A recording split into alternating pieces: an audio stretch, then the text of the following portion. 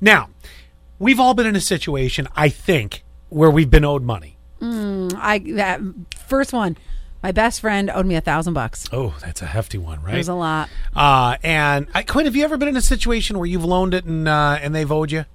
Not significant, just like hey, I'll spot you and you just pay me back. Okay. Like for a meal or something. Well, Gotcha.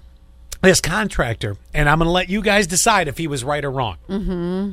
I want you to listen to a Colorado contractor take a sledgehammer to a customer's bathroom that he recently remodeled because they still owed him money. Yes. And you're going to hear it start. You have to listen real close because as it starts, she wants to, the woman in the audio wants to try to smooth it over or give a reason or something. He's having none of it. Here you go. I get it. No, you don't. I do understand. We put weeks into this, thousands of dollars into this. I do understand. Sir, please stop. Please stop. Is somebody gonna pay me? Sir, I'm just asking you to stop. It's not your house to destroy. This is It is my property. I have receipts for everything.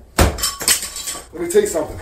No contractor in the state of Colorado will fix that when they found out I took it back because you refused to pay me. No one. Now, there's two Love questions. this guy. Okay, well, there's Love it, two. love it. There's two questions here. A, did he break the law? Oh, I don't Because know. he claims it's his property, but it's her house. He paid for it though, and she didn't. But So it's under her roof. Wouldn't that be stealing? Because like if I buy this coffee Well, mug, now we're in court and we're having an argument about it. But Yeah. I'm portraying it like this. You guys decide. 844-44, keyword sass.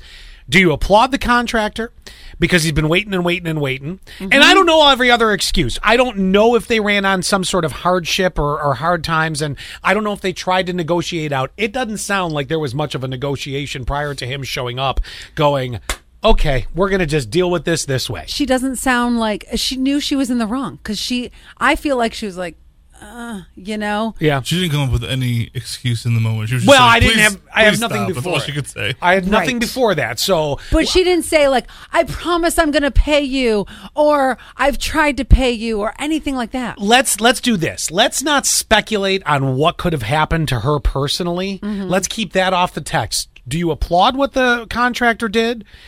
Or Yes. do you think the guy should go to jail because what he did is completely illegal because now he's messing up her house?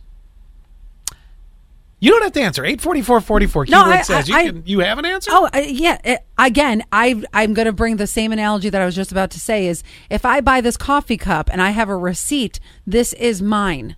So if you don't pay me for that, then you're essentially stealing from me, and that's wrong. But So- if you glue that down to the counter like it's a sink, and then you come in Yep. and you start blasting it with a sledgehammer, Yep. It's still mine. I paid for it. I can do whatever I want to okay, it. well, you guys decide.